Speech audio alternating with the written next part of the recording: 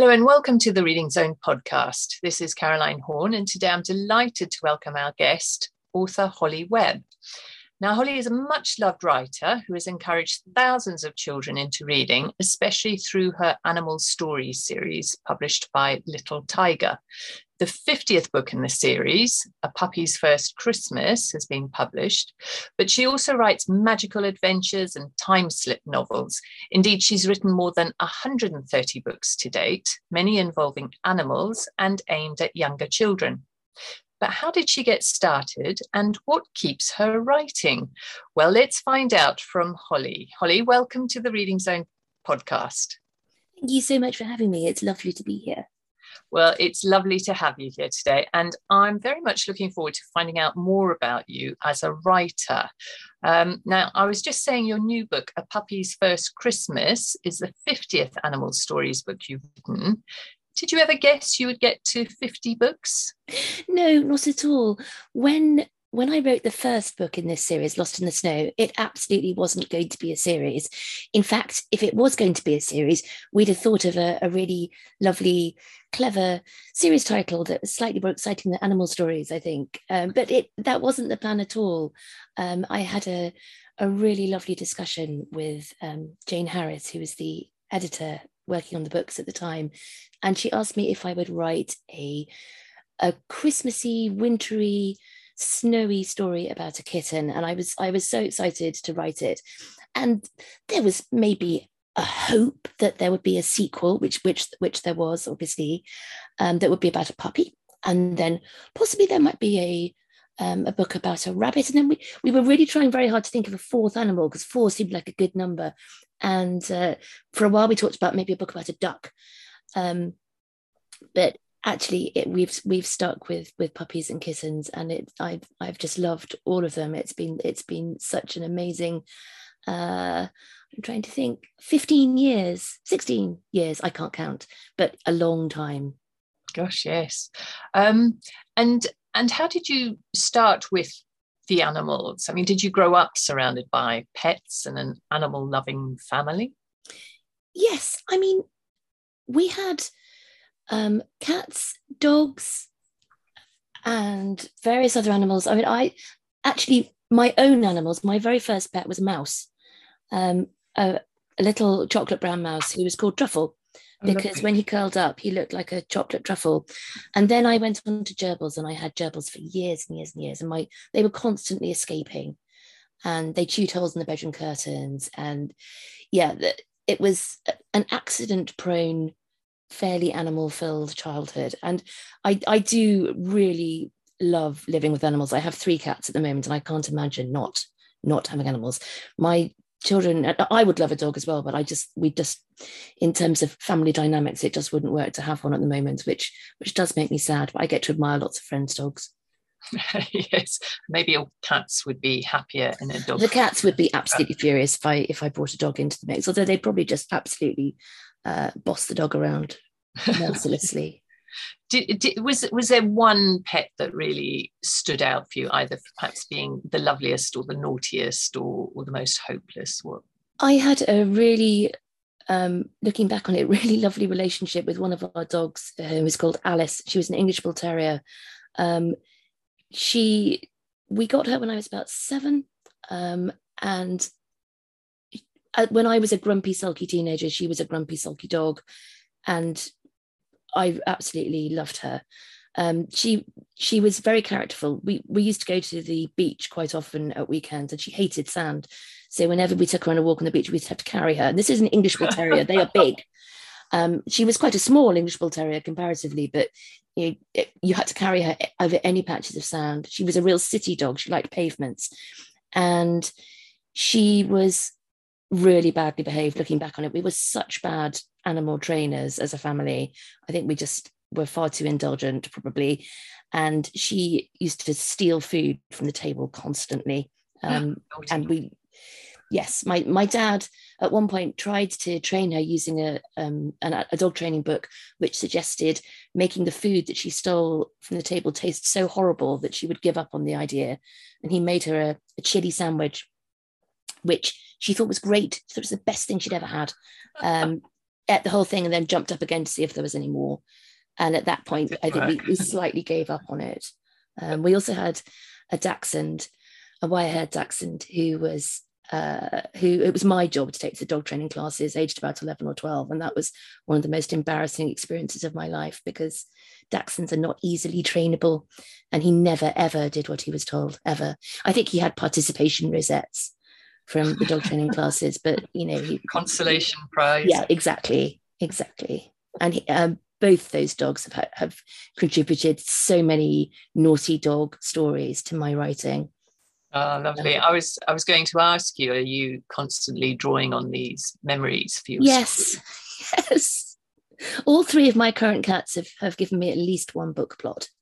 Excellent. Yes, they're worth having. So perhaps when you start running out of plots, you just need to get some more cats in. Yeah, well, that seems like a great solution to me. The rest of my family thinks 3 cats is enough. Fair enough.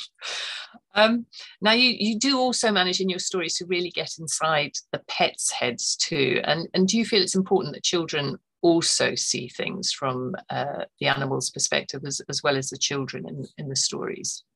Yes, definitely, because I really think that you shouldn't be owning pets unless you can be thinking about their well-being very, very carefully before you take them on. It's one of the really worrying things about the COVID situation over the last year and a half. It was wonderful that so many people were able to adopt pets and bring them into their families during lockdown, but the RSPCA and other animal charities have reported there's now a lot of animals being returned, which is just incredibly sad.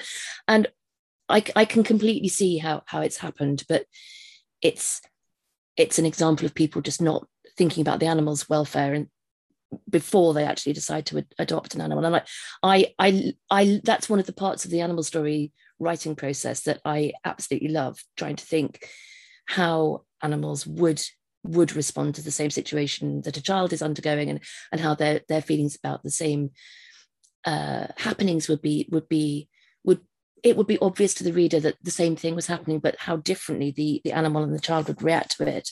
And obviously I'm extrapolating and anthropomorphizing to a certain extent, but I really love trying to imagine how actually the animals, the dogs and the cats would respond to those situations. And I think it's really important that children develop their empathy, not just for other people, but for everyone, for animals sharing the world with us as well. Okay. And I also wondered if in your stories you give training tips, and that what you were just saying there about COVID, the sense that we have a responsibility when we take on a pet, and is that something you draw through into your stories?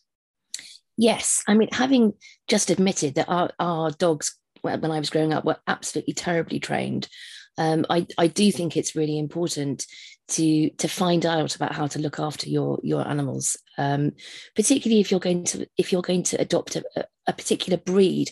And I've written books about how difficult it is to adopt a very large dog, because people just don't realize how much space they're going to take up, how they can almost come across as being aggressive when they're not, just because they are so big. And people, especially when they adopt a puppy, just often don't have an understanding of how big and how much time that very cute fluffy puppy is actually going to end up taking.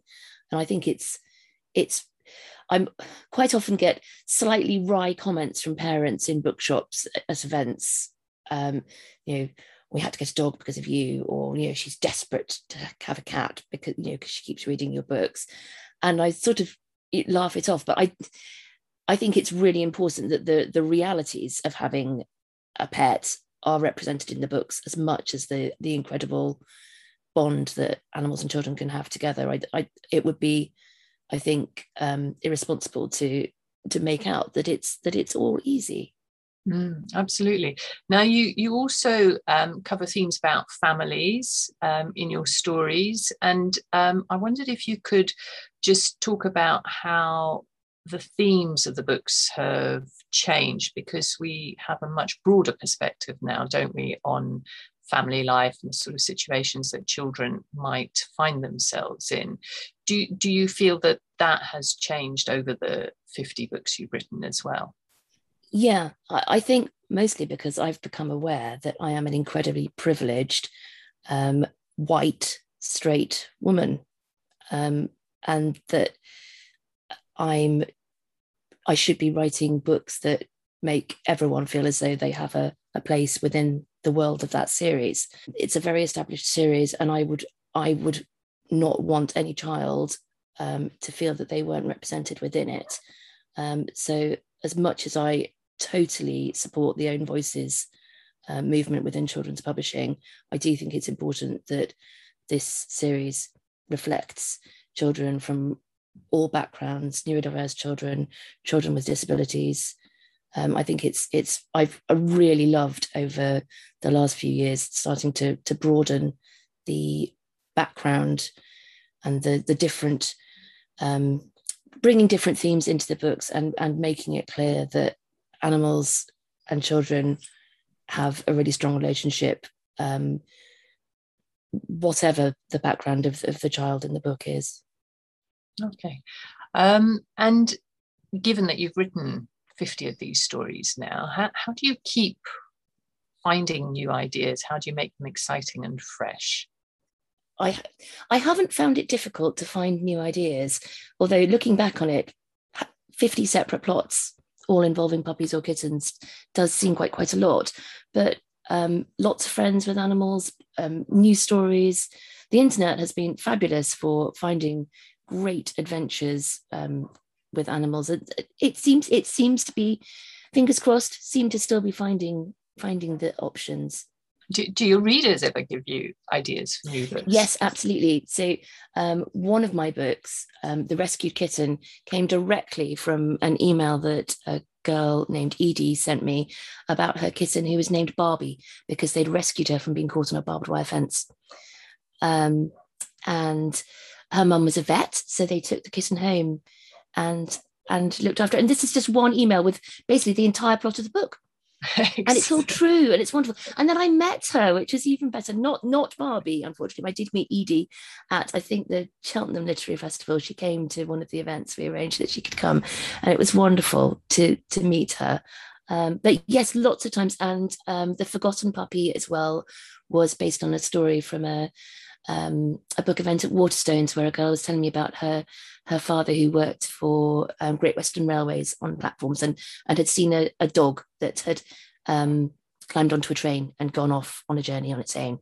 And so that started a book plot. Yeah, in fact, there's a couple more as well. So yes, lots of the time, and that's absolutely wonderful. Oh, excellent. Do you want to tell us a little bit about your new book, A Puppy's First Christmas, as this is the 50th book in the Animal Stories series? So yes, this book is, I still can't believe it's the 50th one. It's really, really exciting. It's about the stress of Christmas in a way, that Christmas is a wonderful time. And I know that I am terribly guilty of, I think particularly at the moment when things are quite stressful generally, of turning Christmas into something that has to be perfect. And people put an enormous amount of emotional store by that one day, or perhaps that holiday period. And then there can be a come down afterwards, I think, often, and people feel that it wasn't as it should have been, or the right people weren't there, or things just weren't perfect. And that's the sort of theme behind the book, that there's this perfect family Christmas with lots of relatives being organised, but there's also trying to make sure that a new puppy is properly looked after when a whole load of new, extra, different people, other young children who aren't necessarily used to looking after a dog, strange things like Christmas trees and presents and Gran's best new boots that get chewed up because they've been left in the wrong place. And a child who's very, very determined that her puppy should be properly looked after and can't necessarily understand that there are other, that there are family needs as well. So it's all about balance. And I actually felt, I really felt like I was writing about my feelings about Christmas in some ways as well, that I know that I'm far too prone to turning it into this magical time that actually makes everything more stressful for everybody else. Oh yes, indeed. Well, we're all looking forward to Christmas, so hopefully it will just be magical for all of us. Now, you also write other kinds of stories like Museum Kittens and your winter animals stories, and these often have a time slip element. Can you tell us a little bit about how each of these series began? So Museum Kittens actually was another fabulous gift from a reader. It was actually from a child in St. Petersburg. All of my little tiger books are published in Russia, which is wonderful. And I find it, in a way, quite surprising. But the most popular series in Russia, strange enough, is a series I wrote a little while ago called Maisie Hitchens, which is about a girl detective in sort of Edwardian London. And they seem to me to be incredibly British. But actually, Russian children think they're amazing. And I find that lovely, but also quite strange. But it means that I have been able to go and visit Russian readers a few times, which has been wonderful. And I went to St. Petersburg about 3 years ago. And I was talking to the lady from the Russian publishers who was showing me around.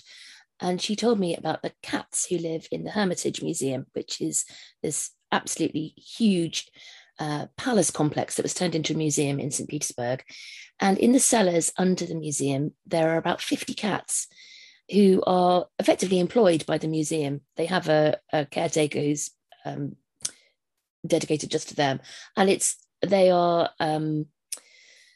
there to keep the rats and mice away. But they've also become a tourist attraction, and the museums publish books about them and reflecting the cats, but also the wonderful kind of cat exhibits they have within the museum collection as well, which is really lovely.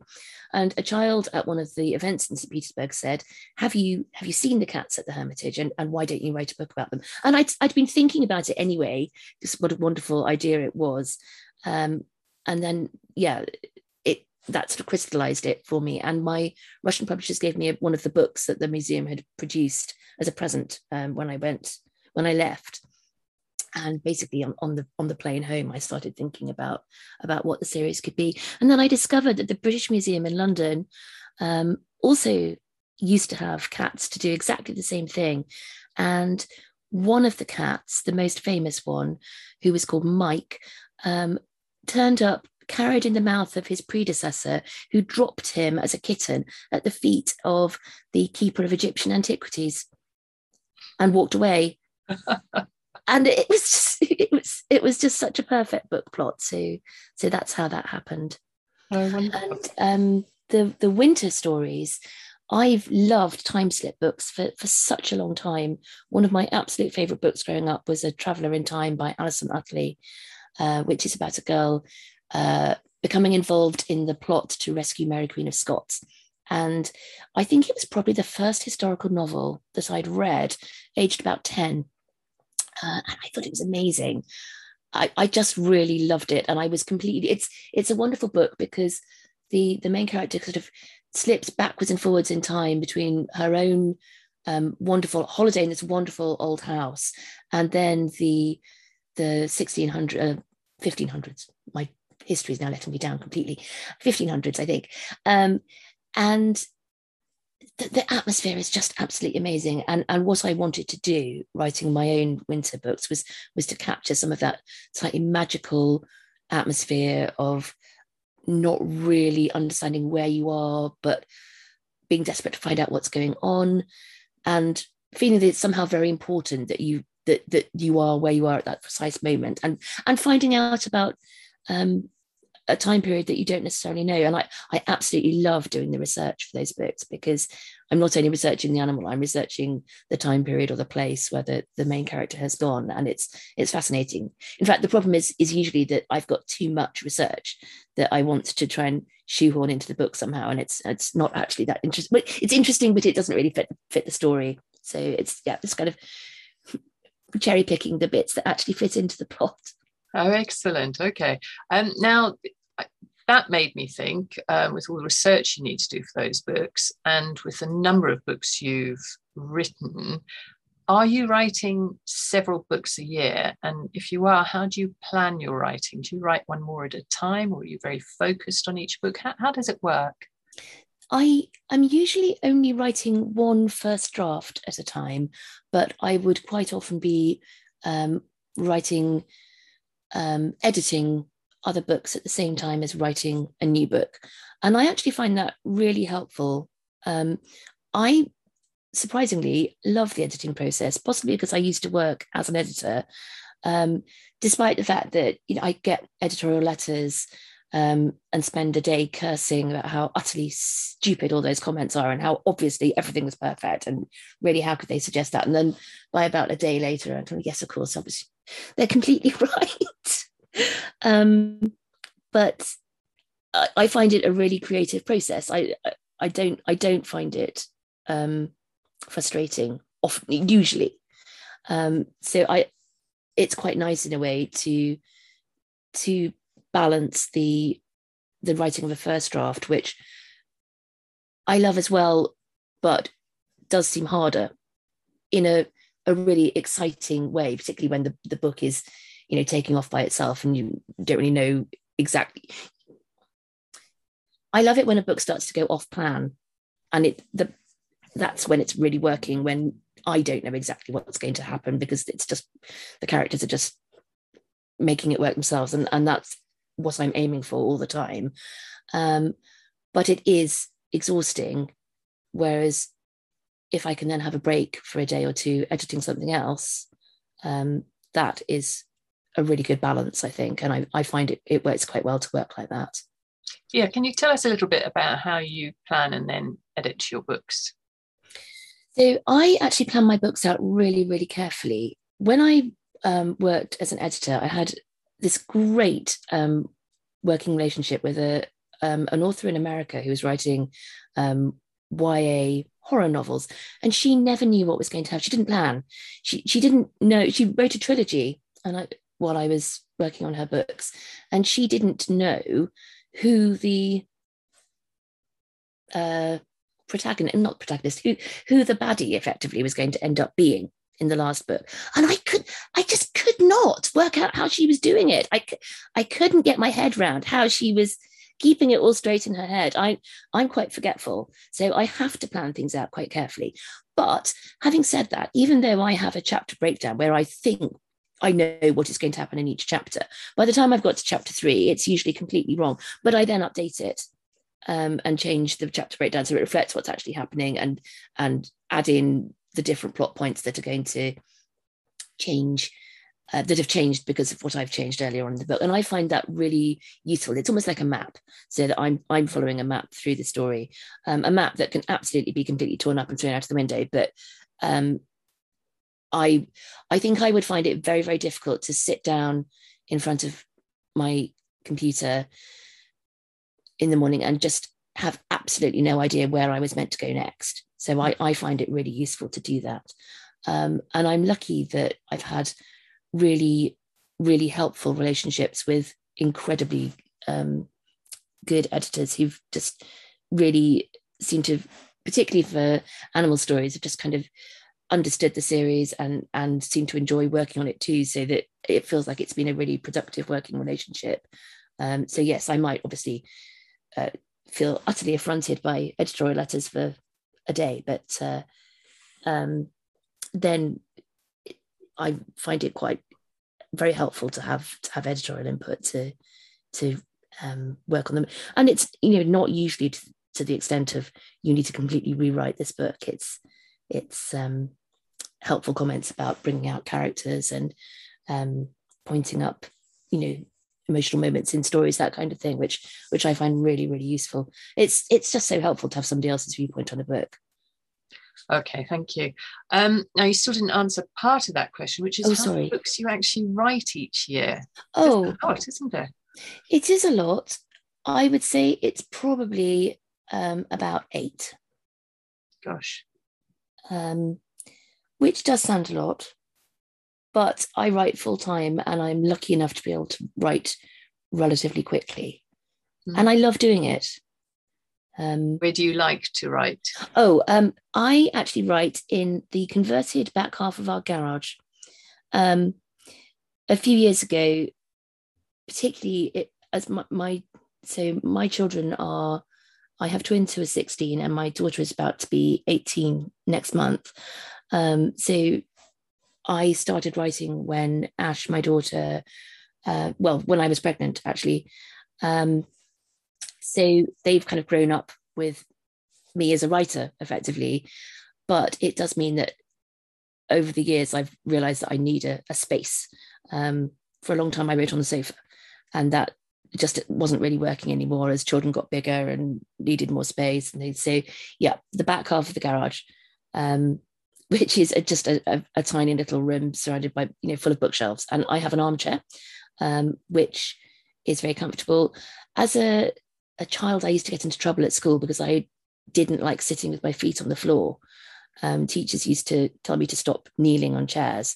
And I don't sit at a table and type. I sit curled up in a chair with a laptop or a notebook. And I find it quite difficult to write sitting at a table, actually, just from habit.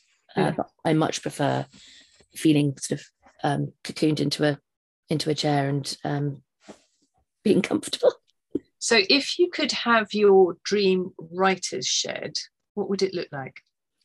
I think it would be pretty similar to what I have now, only with more bookshelves, because I'm running out of space and there isn't any more wall space to add any more bookshelves, and possibly just very slightly more room to fit more cats in, perhaps. Yes, yeah. And maybe have a little cattery around the corner. Go get some ideas from cats. And what do you like doing when you're not at your desk? What are your favourite escapes? I love cooking, and I'm quite good at making random things. So when I was at university, I used to do a lot of prop making for drama productions. I run a brownie unit and a guide unit, and we do a lot of craft things with that, which is a great kind of source of. The girls are a really good source of inspiration for books, actually, as well as my own children and my pets. I often borrow arguments or conversations, I suppose, and that's just really fun. So I spend quite a lot of time running brownies and guides, but also cooking, drawing, making things, crafty things. I taught myself to crochet during lockdown, which actually has been wonderful. And I felt a huge sense of achievement because I tried to learn about 3 times before and never managed to get it. So I felt very, very happy that I'd somehow managed to finally crack crochet during lockdown. Oh, well done. Speaking as someone who's never managed to crack crocheting, I'm very it's a kind of mystifying art, and then just suddenly it clicked. In fact, I learned from a book that said you will be able to crochet by the end of this book, and it worked. Oh, excellent. I might have to borrow that, Holly. Well, thank you so much for giving us that insight into your writing and your books over the last few years. It's been brilliant listening to you. Thank you. I hope our readers, or our listeners, should I say, will go and find A Puppy's First Christmas and also your new books, Star and Sky, which are published by Little Tiger Press. So thank you for joining us today, Holly. It's been lovely hearing from you. It's been so nice to talk to you. Thank you.